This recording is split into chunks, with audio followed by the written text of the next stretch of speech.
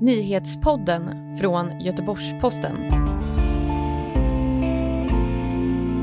Den 19 augusti. Lika duktiga elever kan få olika betyg. Det kan handla om vart du bor, vilka föräldrar du har och om du går i en kommunal skola eller inte. Idag startar höstterminen i Göteborgs skolor och vi ska strax prata om orättvisa betyg. Men först, 3 av dagens viktigaste nyheter. Jag kan inte hur mycket jag än vill jobba vara på 2 ställen samtidigt. Kristdemokraten och kommunalrådet David Lega lämnar Göteborgspolitiken.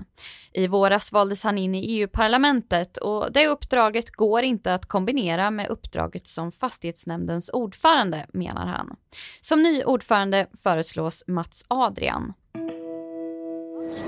Hej, har du köpt ett kollektivtrafikkort här? Under måndagen höjdes priset för göteborgarnas västtrafikkort med 135 kronor. Detta som en följd av att Alliansen har dragit in kommunens subvention.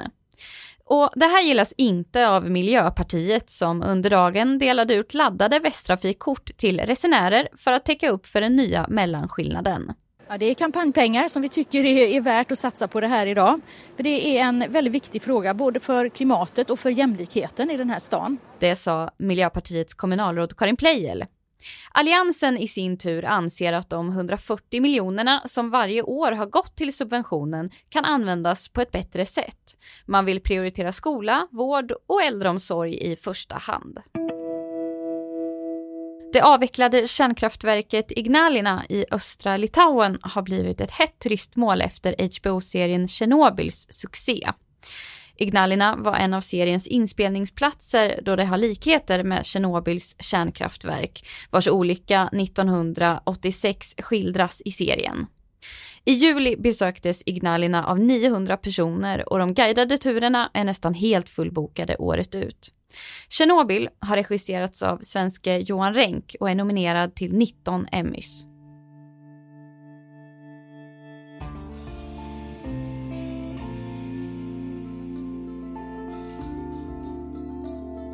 Idag startar höstterminen för Göteborgs skolor. Föräldrar i välbärgade områden lägger sig i lärarnas arbete. Ett stort arbetsmiljöproblem, anser facket. Det här ska vi prata om nu. I studion har jag med mig Stefan Bjarnefors, reporter som tillsammans med vår reporter Amanda Karlsson har tittat närmare på betygssättningen. Välkommen hit. Tackar. Föräldrarnas engagemang skiljer sig beroende på vilka stadsdelar de bor i. Kan du berätta lite mer om hur det ser ut?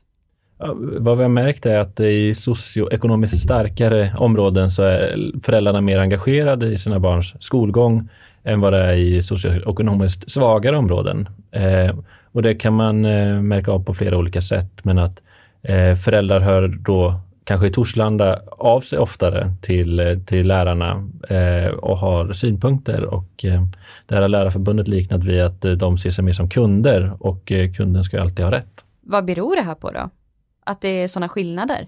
Alltså det som man lägger fram från Lärarförbundets sida är att man tänker om man kommer från ett område med bra ekonomi så tycker man att man ligger skyhögt, säger de, över läraren och då har all rätt att lägga sig i. Och i andra stadsdelar är det som sagt inte alls så här. Nej, precis. Där är det egentligen helt motsatta problemet, att det kan vara svårt att få tag på föräldrarna överhuvudtaget. Till exempel i Hammarkullen så berättar en rektor om ett första föräldramöte för en 4:e klass.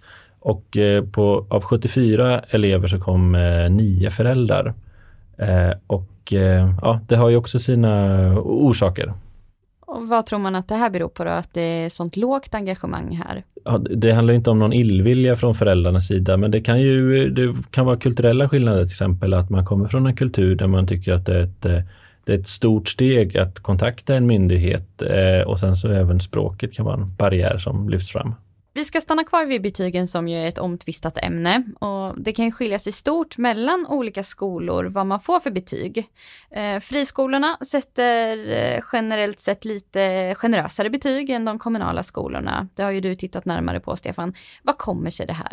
Ja, det kan ha många olika orsaker, men framförallt kan man säga att betyg är ju ingen absolut vetenskap, utan det är lärare är människor precis som att elever är människor. Och då när lärare ska värdera en elevs kunskap, då kan man göra det på ganska olika sätt. Man ser olika saker även om man tittar på samma elev så att säga. Och det bidrar då till att det blir helt olika betyg.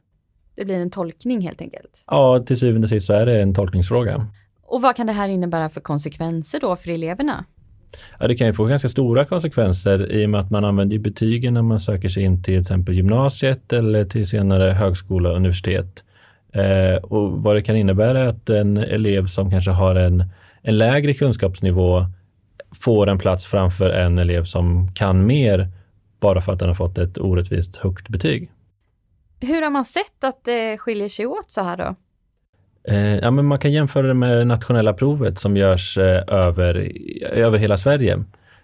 Och om en elev får ett särskilt resultat på nationella provet men ett högre betyg sen i samma ämne, så kan det indikera att det kanske är ett orättvist högt betyg som inte motsvarar ens kunskaper. Vad behöver hända för att man ska få bukt på det här? Ja, det är ju 10 000 kronors frågan var det någon som sa när jag pratade med dem om det. För att det här är ett problem som skolan har brottats med i alla tider, oavsett betygsskalor eller betygskriterier. Det är jättesvårt att svara på. Om man vill veta mer om detta så finns det en del artiklar att läsa på gp.se. Nu tackar jag dig, Stefan, för att du kom hit. Tackar. Du har lyssnat på nyhetspodden som sammanställdes 15:36. Jag heter Karin Jansson och nyhetspodden hör du igen imorgon.